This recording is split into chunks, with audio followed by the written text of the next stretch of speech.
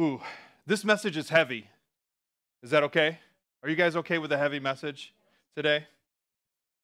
It's not heavy because it's like fire and brimstone. It's heavy because of the weight of it. And when I refreshed this message, I said, "Wow, whoa!" So it's a heavy message. And all morning I've been wrestling because of the weight of this, because it's what God is calling us to. So we're going to continue our sermon series called the ARK, obviously meaning agape love, rhema word, koinonia fellowship, and my boy gave a mega awesome, incredible message last week. So if you don't know about horse homies, you got to tune in and hear all about it. But he hit on koinonia fellowship and the value and the importance of us gathering together and how we need one another.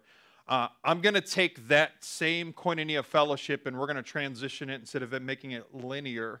I want to talk about the koinonia fellowship between us and God. So the title of this message is called, "Do You See What I See?" And this is why it's heavy. Because it's a question of perspective. And it's not the title of my message as in I'm asking you, do you see what I see? Because that's just whatever.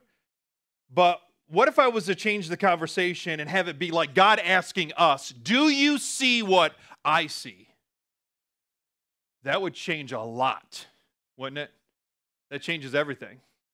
And I believe that we will find out in Scripture that there are a lot of times where we don't see the way God sees. And so I want to do that, friends. Today, I want to change that conversation. I want to change our perspective. And because when we change our perspective, it changes everything. For example, we want to invest in this property not for its current reality, not for its current condition, not for what it is, but we want to invest in this property for what it can be. Right? Our building over on South and Broadway was an old Masonic temple. And if we just looked at it as a fellowship hall and as a cult practicing facility, then that's all it would be. But we said, we're going to turn this into a house of worship. And do you know, God shows up every Sunday because of the potential of that property. And in the same context, we're sitting in a place where animals used to eat food. And now we get to eat food of the Word of God. So it's not seeing it for what it is, but seeing it for what it can be. And the majority of everything that I say today is based off of this passage of Scripture. It's found, I know I can't talk today. Scripture. Turn your Bibles to 2 Kings chapter 6, verse 8 through 23. Yeah. Ooh, let's pray. Father, we thank you for your word today. And God, that's what we want to do. We want to, God, read your word together and learn and grow and, God, pull out everything that you spoke for us to become more like you and for us to be called up. And that's why you're sharing this with us. God, that's why you share these passages to pull us up. We thank you for this in Jesus' name, amen. This is an awesome account here found in 2 Kings chapter 6, verse 8 through 23. You'll find it on the screens. We're going to be reading together out of the English Standard Version. Okay, if you have never heard about Elisha or Elijah or any of those incredible prophets, you got to go back. You got to read Kings. Just powerful accounts of like what God was doing. So here in 2 Kings chapter 6, let's step on the scene here, verse 8. It says, once when the king of Syria, okay, so just to give you a little background, Syria was at war with Israel. Say, Syria was at war with Israel. Okay, so that's the context. You have Israel and you have Syria. Okay. Once when the king of Syria was warring against Israel, he took counsel with his servants, saying, at such and such a place shall be my camp. But, say but, the man of God sent word to the king of Israel. Beware that you do not pass this place, for the Syrians are going down there. And the king of Israel sent to that place about which the man of God told him. Thus he used to warn him so that he saved himself there more than once or twice. Verse 11. And the mind of the king of Syria was greatly troubled because of this thing. He called his servants and said to them, will you not show me which one of us is for the king of Israel? What is he saying? Which one of you are traitors? I've got a mole within my leadership. Which one of you are sharing the secrets to Israel? How many of us know if you're in that room and if you're in that meeting, that's scary? Somebody's dying, right? And if he was a cruel and wicked king, he could just start, chopping off heads or however he decided to kill people until he figured it out. So if you were in the council of the king of Syria, you were petrified, right? You were terrorized. Verse 12, and one of his servants said, no, my lord, O king, none of us. But, I got this highlighted, Elisha the prophet who is in Israel tells the king of Israel the words that you speak in your bedroom. How many of us know the things you speak in your bedroom are the most sacred things you speak, right? Right? The things that a spouse will tell to another spouse is stuff that you won't share with anyone else. The conversations Joy and I have on our bed, in our bedroom, are our sacred conversations. They're not the ones that we have with dinner with everyone else, right? They're personal, they're intimate.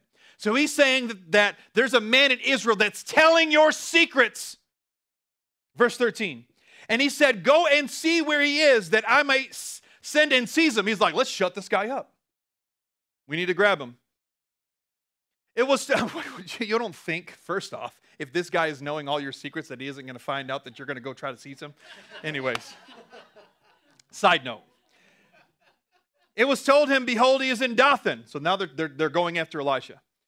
So he sent their horses and chariots and a great army. Wow.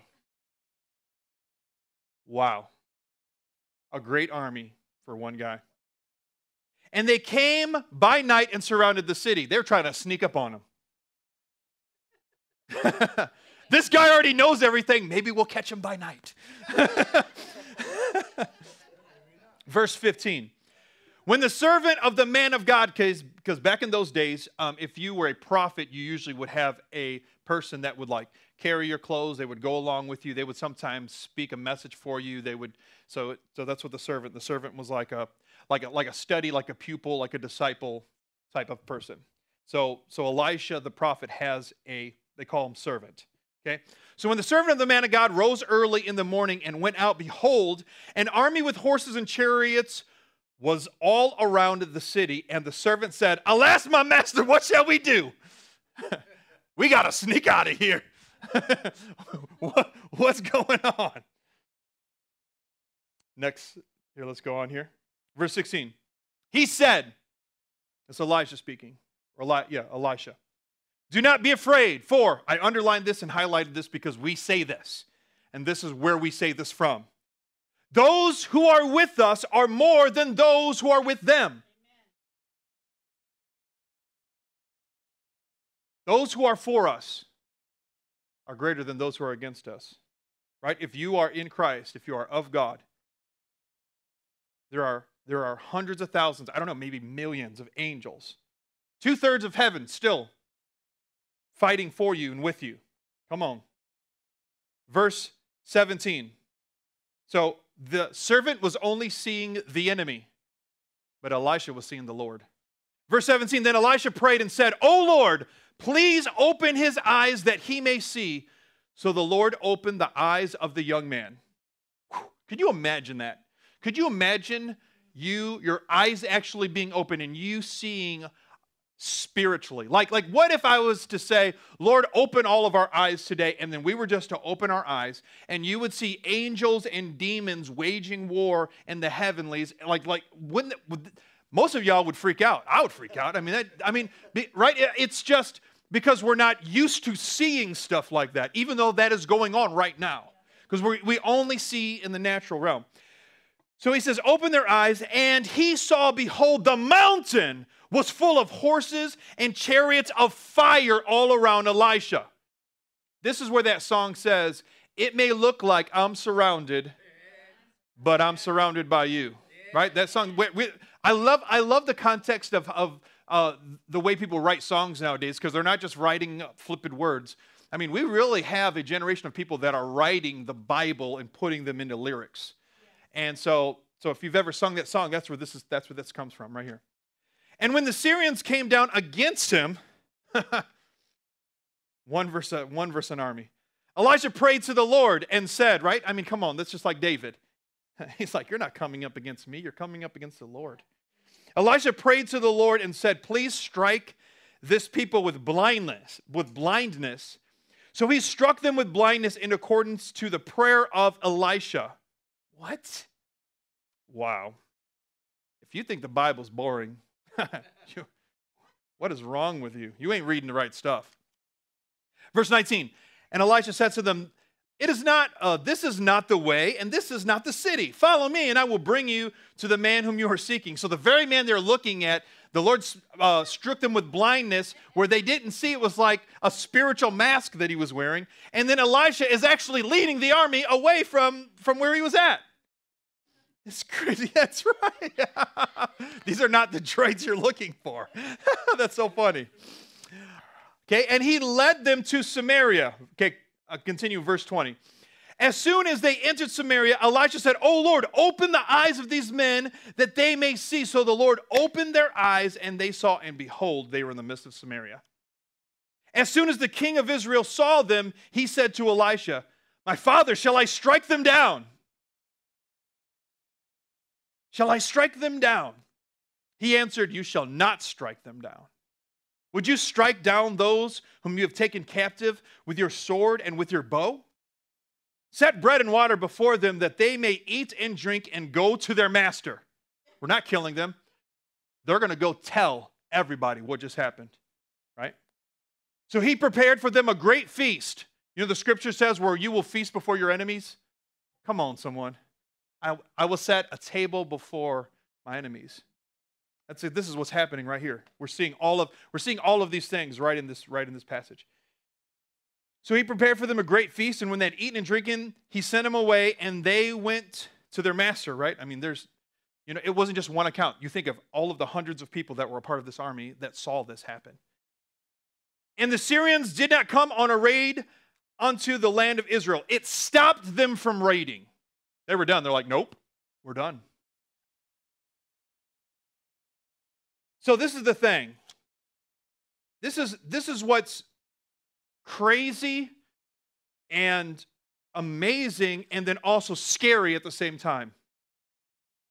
It's amazing because we see how God is for us and how he can supernaturally protect and provide against our enemies. It's scary that you can have two people in the exact same place and one can see what God's doing and one only sees the enemy and what he's doing. And that's in the church. Come on, that'll preach. For me, I want to know what God is doing. I want to see him. I want to see what is God doing. I don't want to have my perspective focused on what is against me. And I think that's what's happening in the church today, friends, is we are so focused on all of these things that are coming against us. We're so focused on all of these groups that are coming, where that's not our perspective. Our perspective needs to be on the Lord. So, and this is the thing, this is what's crazy. He said that he shares with Elisha what was in his bedroom. So friends, number one, this is the thing, friends, God wants to share with you his secrets. Do you know that? Like I said, this is a heavy message. Is that okay? Can we get deep today? Because I believe I'm preaching this as not where I'm at. I'm preaching this as this is where I want to be. And hopefully you're listening to this as not this is where I am, but this is where I want to be. It's kind of like a teacher, right? A teacher teaches people not what they already know, but what they need to know to grow. And so this message it's heavy because I want to grow in this too. Okay? So God shares his secrets with Elisha. God wants to share his secrets with us. He wants to share us secrets about ourselves. Right? When you're intimate with the Lord, do you know God wants to show you things about you that you didn't even know? That's what's growing in the Lord and becoming more deep is you start seeing why you do the things you do. The reason why you do. It's just because you getting to know the deep things of yourself. I remember when God shared something inside of my heart that was so deep. I've only shared this with one other person on this planet, and you guys know who that is, my wife. Because he shared something so intimate about myself that it was so heavy that I'm like, I can't even share this with anybody else. But he was showing me that because he was showing me myself, right? And the only person I've trusted that information with is my wife. He wants to show us intimate secrets about ourselves. He wants to show us about our future. He wants to show us about his kingdom. He wants to show us about what he's doing. He wants to show us what his plans are for the city. He wants to show us all of these things, right? God showed in Scripture so many times what he was doing. For example, think of this. You got this man named Abraham. And Abraham is becoming a friend of God, right? And God asked himself, he said, shall I withhold from Abraham what I am about to do? What? What? Shall I withhold? And he didn't. He went and had a conversation with Abraham and told him, what did he tell him? He said, I'm about to destroy this city. I'm about to destroy Sodom and Gomorrah. And what did Abraham do? Abraham wasn't like, okay, go for it, God. Do your thing. They deserve it. Do it. Smite them. Let me sit back here and watch and pull the popcorn up. We're going to watch the lightning bolts. He didn't say that at all. Actually, when he thought of that, he thought of his family that's down there in that town. And friends, for any of us that have a relationship with God, I think one of our perspectives need to be our family. And he thought, God, oh. And he came before the Lord with humility, and he's like, Lord, I have to ask you a question. He's like, please don't be mad at me. It's like, would you destroy that city if there were 100 righteous, 50 righteous, 40, 30, 20, 10? Would you smite them if there are 10 righteous there? And he said, I will not. So Abraham's probably thinking, all I do is got to find 9 more. All I got to do is find 9. There's at least one. My nephew Lot, he's there. All I got to do is find 9 more. But there weren't. There weren't. Remember I shared this a few weeks ago. I said, can you imagine being in such a place when I talked about Noah? It said every inclination of their thoughts were on evil at all times.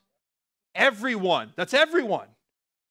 Like even in this room right here, right now, there's people that have good heart, good intentions, right? Like you would step in front of a bullet for someone, like you have, right? I mean, if you've committed yourself to the Lord, if you've committed yourself to Christ, if you're on this journey, trying to get a deeper connection with the Lord, you're applying the Word of God to your life, then in this room alone is more than what was during Noah's time. And the whole world was like that. We've never even seen that type of wickedness. Well, in the scriptures during Sodom and Gomorrah, there was only one person in the whole city. Everyone else was evil. And we see that, right? When the angels came into the city, when they should be greeted and taken care of and brought into a place, who's the guy that's doing it? Lot. And what's the other men of the city trying to do? They're trying to grab these men, right, and have their way sexually with them. Just like I said, just evil. And so this is what's crazy. And so, this is the other perspective. Say perspective. You have a man named Abraham who had a relationship with God. God shared his secrets with him. And then you have another man, Lot, who was also a righteous man. And I can go into Scripture and prove to you that the Scripture calls him righteous. Yet he was living in the midst of the evil. And the only one out of those two that God shared his secrets were with Abraham. God didn't Lot was minding his own business, not even realizing that he was on the brink of about to be in destruction. God was about to smite that city, and God didn't even share that information with him. Because there's a difference between being a friend of God and not being a friend of God. And that's why this message is heavy. This message is heavy because God wants to make us a friend. And I want to just go ahead and say this.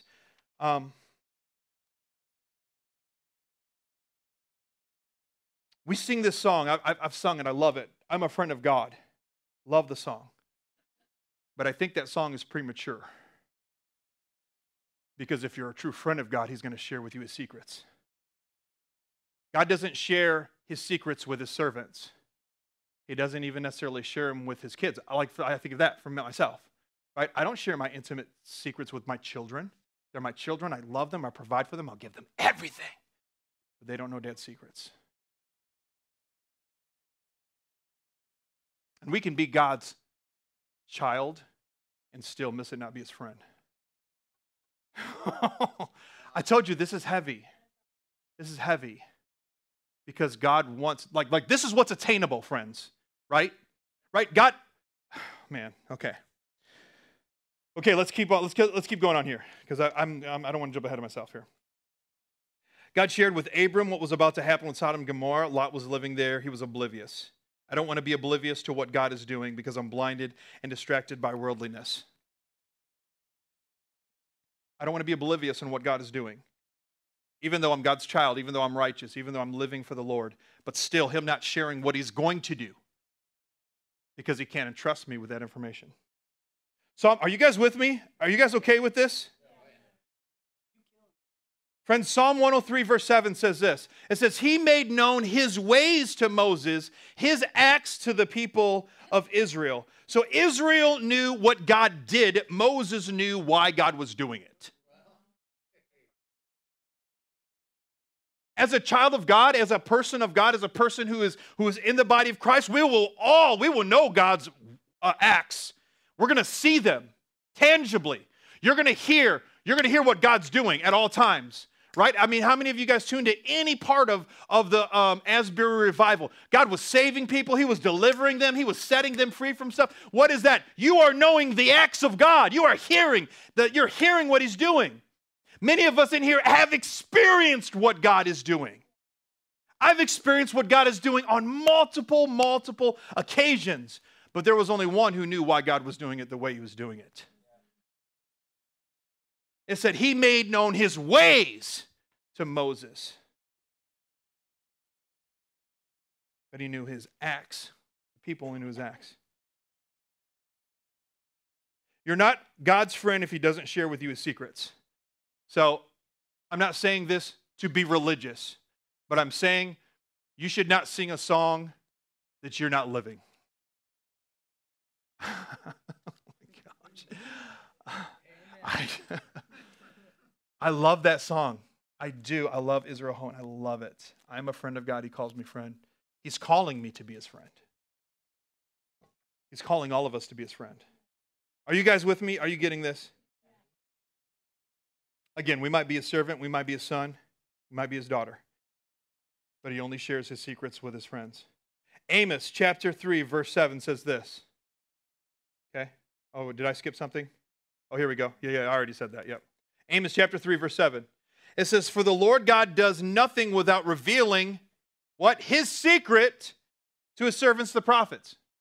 So in Scripture, we see that there were a group of people that actually God shared his heart with. And in the Old Testament, it was his prophets. Why? Because his spirit was not upon the earth like it is after Acts chapter 2.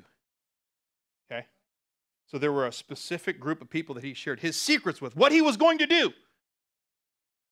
And that's why the prophets, Jeremiah, Ezekiel, Isaiah, all of them, Amos, all of them, God shared his secrets with them.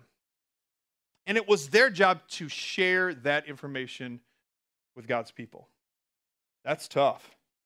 So first, I think that we have to show faithfulness in that God, and this is the thing, let me say this. Your relationship with God completely depends on you. You have as much of God as you want. The scripture says, draw near to God and he will draw near to you. So in this place, if you have a very surface and shallow relationship with God that does nothing to do with God's favor in your life, that he has more favor on somebody else than you, it has everything to do with your pursuit. He's already done it all for us. Right? And you don't pursue him so that you can get a Barrett badge or so that you can show how holy you are in front of everybody else. No. Your pursuit of him is because you want a deeper, more intimate, personal relationship with God. I think it's so very vital that the church knows what God is doing on the earth. That way we can join him with what he's doing. And that way we can say warning danger when things aren't going the way they should go. Come on, somebody. You can say amen right there. Because he entrusts his secrets to his friends. And I want to be a friend of God. That's going to be my new song. I want to be a friend of God, so he'll call me friend. I want to be his friend. I want him to share his personal things with me. And that's not just for my sake, and it's not just, even Moses said this in Numbers chapter 11, verse 29. Moses said this, he says, but Moses said to them, are you jealous for my sake? Because in that time, Moses was like the judge of Israel. Everybody's bringing all of their problems to him. He's trying to sort things out for people. He was being exhausted by this. He gets some incredible advice from his father-in-law and says, hey, spread out some of your responsibility. And the scripture says that his spirit rested on all of them. And so in verse 29 it says, but Moses said to them, are you jealous for my sake? Would that the Lord's people, or would that all the Lord's people were prophets, that the Lord would put his spirit on them. Moses is saying, I wish all were prophets. I wish all had a personal, intimate relationship with God where his spirit was on them and they knew the secrets of God. Wow. Wow. Following in that, listen to this, friends. Listen. Okay, this is very important. When God brought the Hebrews out of slavery, he brought them not to the promised land. We always say that. Where did he bring them? To Sinai. He brought them to Mount Sinai. Why did he bring them to Sinai? Not just to give them the commandments. Friends, he brought them to Sinai to meet with them. Do you know that it was always God's intent to reestablish the Garden of Eden with his sons and daughters? It's always been his intent. So when he brought the whole nation to Sinai, and he said, separate yourself for 3 days and come up to the mountain so that I can meet with you. What happened? Right? They all heard the thunder and lightning and earthquakes, and they were all afraid, and they said, no, Moses, you go find out what God is saying, and you come tell us. Listen, no, yeah, I know it's funny, but please listen to me real closely, friends. That same thought pattern is still today in the church. Pastor, you go find out what God is saying, and you come tell us. Right? Priest, you go find out what God is saying, and you come tell us. When God wants you to come to the mountain, friends, he wants you to come to the mountain. I don't want you to go to the mountain. Because there's something so, can you imagine what could have happened if they actually accepted what God wanted to give them? They were afraid. Many of us are afraid. We're afraid to go in because we're afraid, what are we going to have to give up? Let me tell you, anything that you give up for the Lord, listen to me, friends, anything that you choose to give up, the scripture says that he will give us more and better. He says anybody that has given up, husband or wife or any of these things for my sake, he said he will receive hundredfold. So anything that you think that, and this is what's really crazy too, there's things that we hold as sacred or we hold as important, and then when we give them up, we realize that really it isn't that valuable, and actually God adds to us what true value really is. For instance, one of those things is like money. In our culture, money is something that there's people have such an intrinsic value on having this commodity. But once you let go of it, once you can actually open your hand and say, I'm going to live a generous life. I'm not going to hoard and just, and put it all away and save it for the apocalypse. Obviously be a good steward. The scripture taught, be a good steward. Have some stored away. But I'm going to live a generous life. I'm going to live a life of an open hand. You will find that God will actually give you more significance in your life being generous than you ever would have being stingy. And that's why the only time in Scripture that he ever says, test me, is with money. This is not a message of money, but this just has to do with things that we hold on to. Because we're like, I got to have this. God can give us so much better. Are you guys still with me? Yeah. They were afraid. They said, Moses, you go tell. You go find out what God. Preacher, pastor, you tell us. Friends, this is the thing. Jesus tore the veil, not just for now pastors and leaders to enter into the Holy of Holies, but he tore the veil for all of us. If you know anything about the Old Testament, they had what was called the tabernacle. Go ahead and put that picture up there for me. This is a picture of the tabernacle back in the Old Testament. You see like all of the walls, and then you see that's called the outer court. You see like where the little bowl is and the brazen altar. That's where they would do sacrifice. It's called the outer court. That's where people would come and they would give to the Lord. They would bring their offerings and sin offerings and all of the different things. There was an understanding of sin that I think the Old Testament people had that we kind of don't have because we don't know the cost.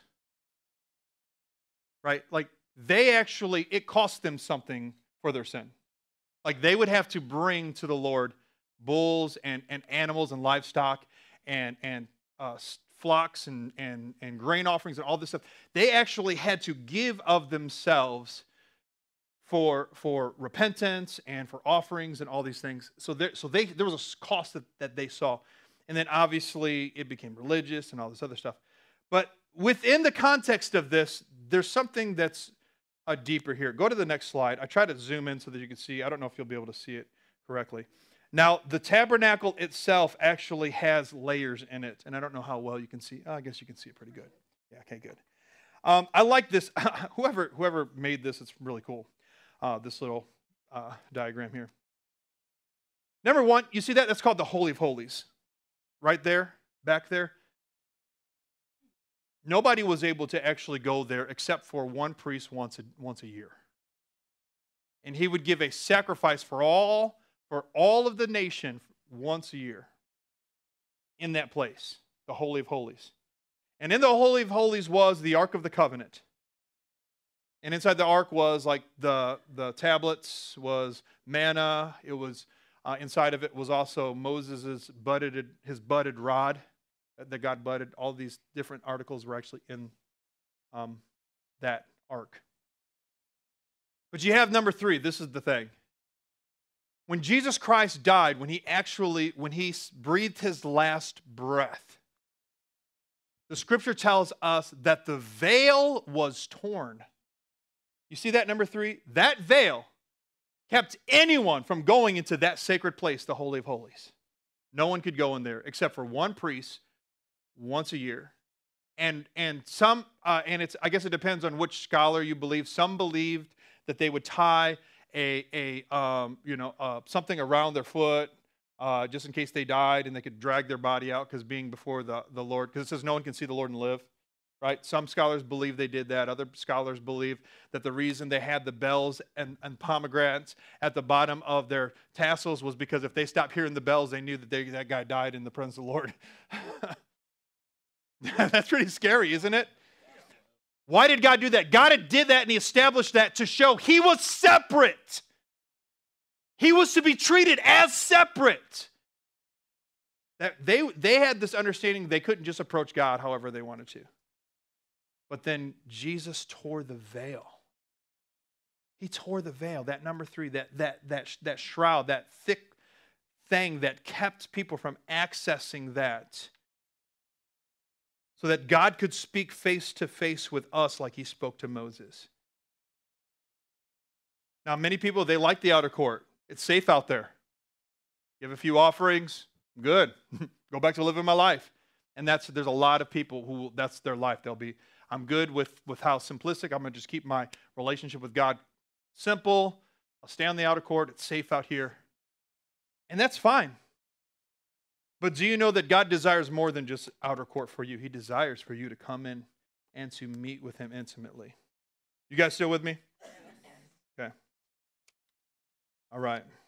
Jesus paid the price and created the path for us to walk in the garden with him again, like in the beginning. And he did it through his blood. And he extinguished the sword of flaming fire. Do you guys know that part? When Adam and Eve, when they were ejected from the Garden of Eden, the scripture says that there was an angel who stood there with a sword of flaming fire.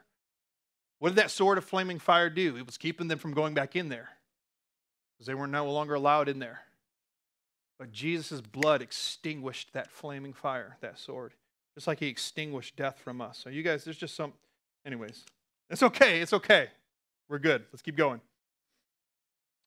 So number one, friends, God wants to share his secrets with you. And number two, friend, he wants you to see beyond yourself. He wants me to see beyond myself. He wants me to see beyond my own current circumstances. He wants me to see beyond my own, everything that I'm going through. We get so short-sighted, don't we, friends? We just are constantly, many of us can't see past ourselves. The majority of our focus is on us. We live in such a self-centered, self-serving society. And friends, we as Americans, do you know that we are so self-centered and self-consuming that the majority of our wealth we create here in this country, we consume ourselves? So, just for your information. Our prayers, our time is focused on ourselves. And I'm talking about me. I'm not pointing and saying you, I'm saying me. We're selfish. I say it a lot. I'm like, I know I'm selfish. I work hard to try to do my best not to be selfish, but man, I want to focus on me. We even, me time, me. But God wants us to see beyond ourselves. We can't see what he's doing if we're looking at ourselves. Right? Do you know that? You can't see what God's doing if your focus and attention is on you.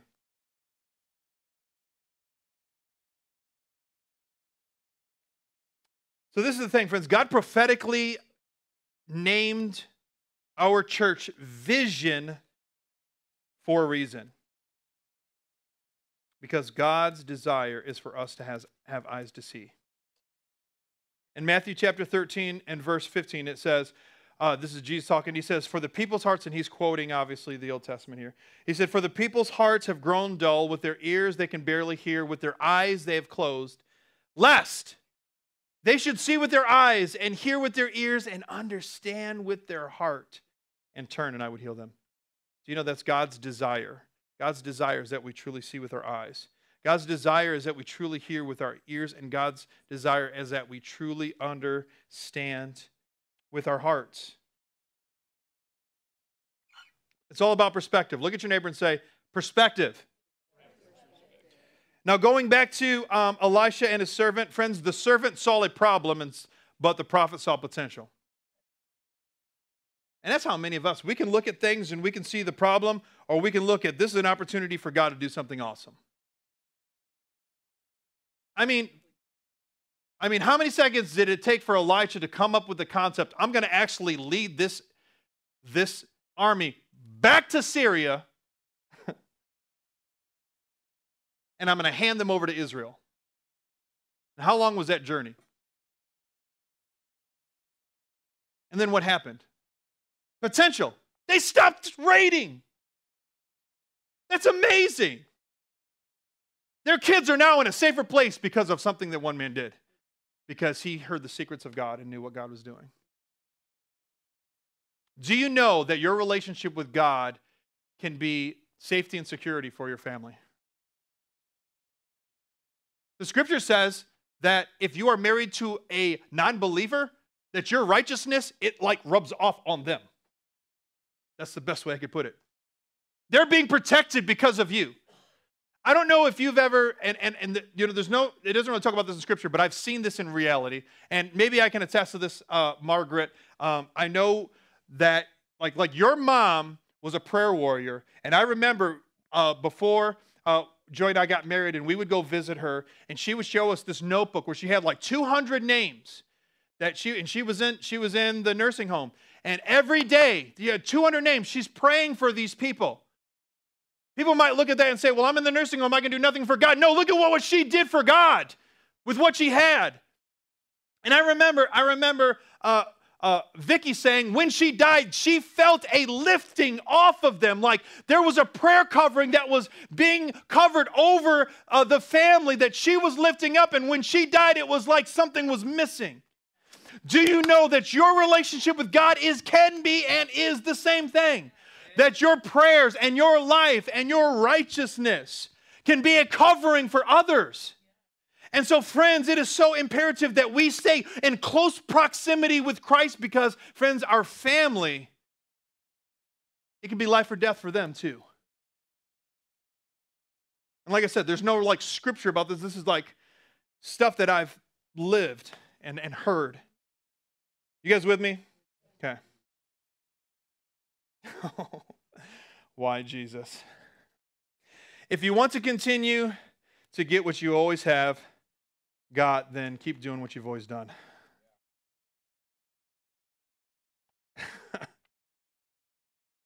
If you want to continue to get what you've always got, then keep doing what you've always done. But if you want something different, then change what you're doing. What do they say the definition of insanity? Doing the same thing over and over and expecting different results, right? Like if in your heart you say, I want to lose weight, but then every morning you're eating 7-layer cake. Sounds like the best. Sounds like a great breakfast, to be honest, for me. Like, wow, 7-layer chocolate cake. Come on. But if in my heart I'm like, I want to lose weight, then you got to change what you eat, right? If you're like, hey, I want to be healthy, you got to change. So if you want to continue to get what you've always got, keep doing what you've always done. If this relationship with God, if this is all you want, then just keep going at it. But if something down inside says, I know there's more, press in a little bit more. That's all this is. This whole message is a call to deeper, a call to Him.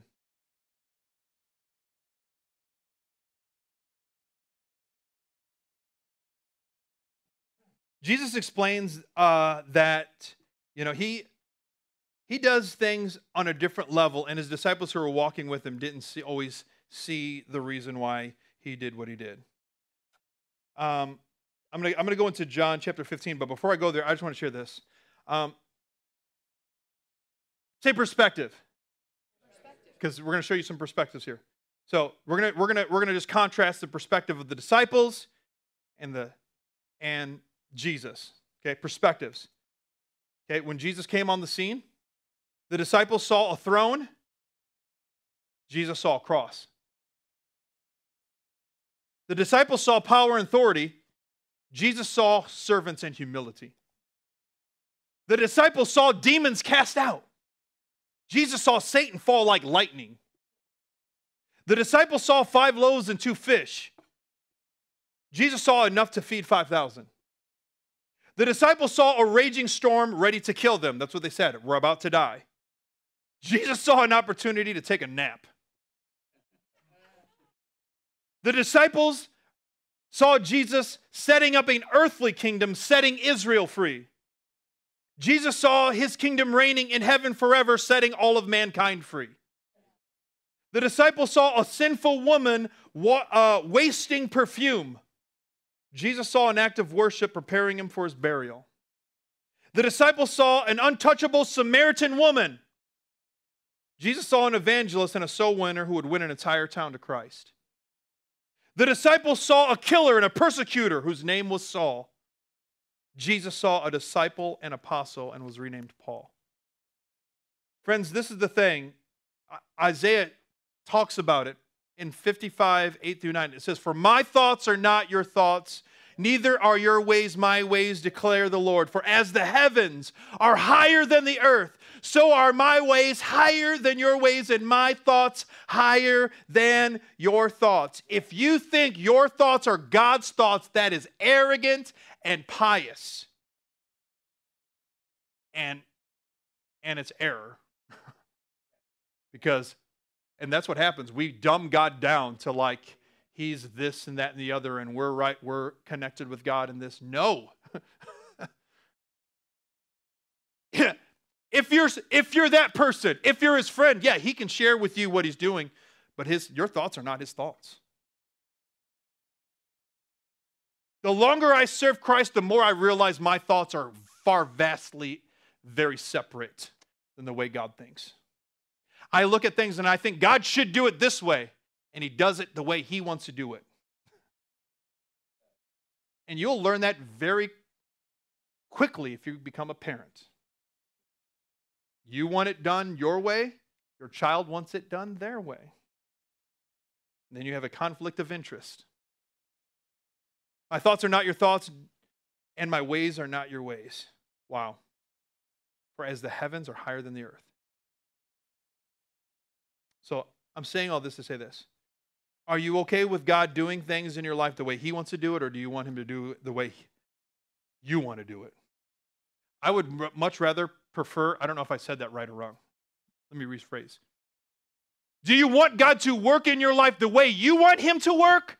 Or do you want God to work in your life the way he wants to work? Because if you want to do it the way you want to do it, you're going to put limitations on God. And you're going to tell God, well, you can only do this. And you know what? And you may make it to heaven, and you may live a good life, but you are totally going to miss everything that God wants to do. Because when God sees you, he sees so much more than you see. When God looked at Josh Hester at 18 years old, he didn't look and he didn't see a Northside hood rat who was doing drugs, selfish, living a life about himself. He saw the potential of what a young man could do. And he's still calling out potential in Josh Hester. And in the same context, friends, he wants to call out potential in you. And he sees in you greater than what you would ever see of yourself. And he will give you a perspective for you to see others way greater than you see them as well. I talked about that a few weeks ago. I talked about agape love and how we can't really love people the way God wants us to love them unless he puts that love in us, because it's selfless. Most of our love is self-serving. I will only love you when you provide services and love that coincide with my love. And as soon as you stop giving me that, I will stop loving you. Where he wants to place in us a love that goes beyond circumstance.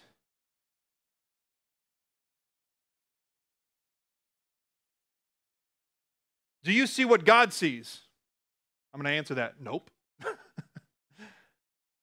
And if you can answer no, then the call is for us to be able to do that. Could you stand to your feet with me today? We're going to do something a little different. I'm going to have you stand. Usually I have you guys bow your heads. But I think, standing is good, and it gets you from not being sitting.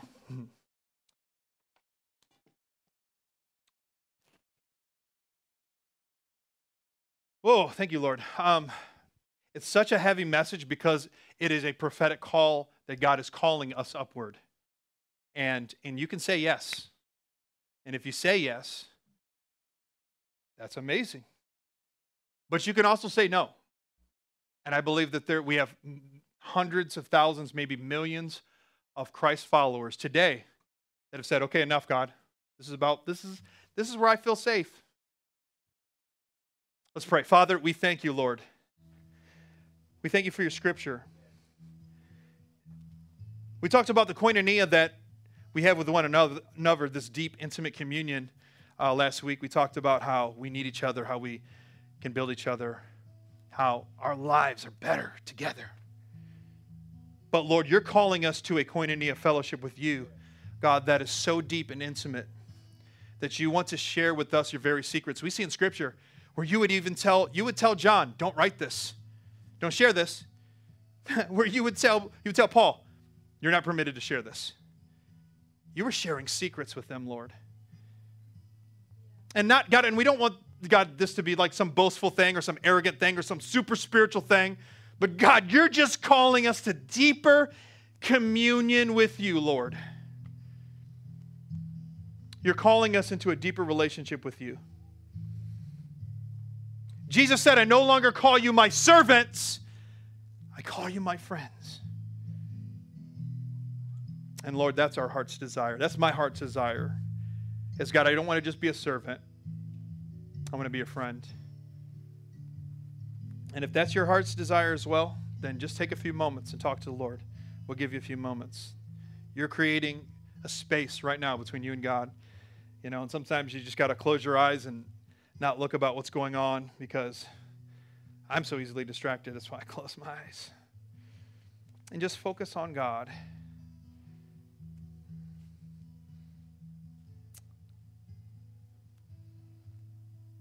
The scripture says he knows what we will ask before we even ask it. He knows. He knows the very hair on our head are numbered. We're fearfully and wonderfully made.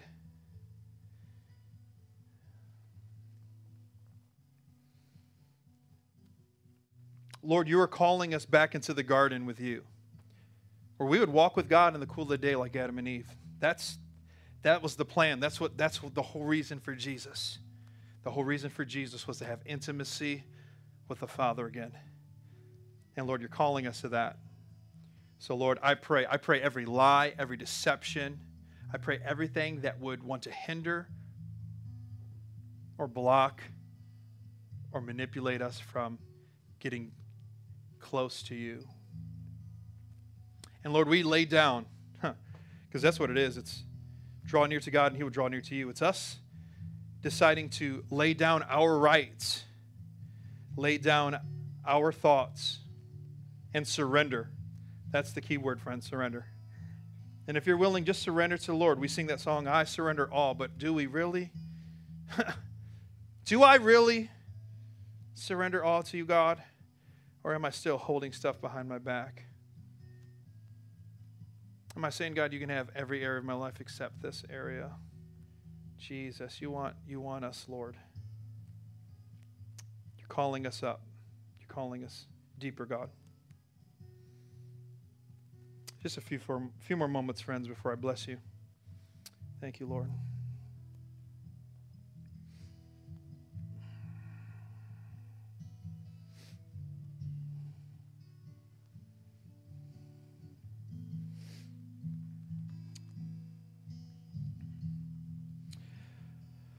Oh, well, Lord, we heard the call today of you desiring to call us up, and so we're going to respond and answer that call. In Jesus' name. And friends, may the Lord bless you and keep you. May the Lord's face shine upon you. May the Lord be gracious unto you. May the Lord turn his face towards you, and may he give you peace. In Jesus' name, amen.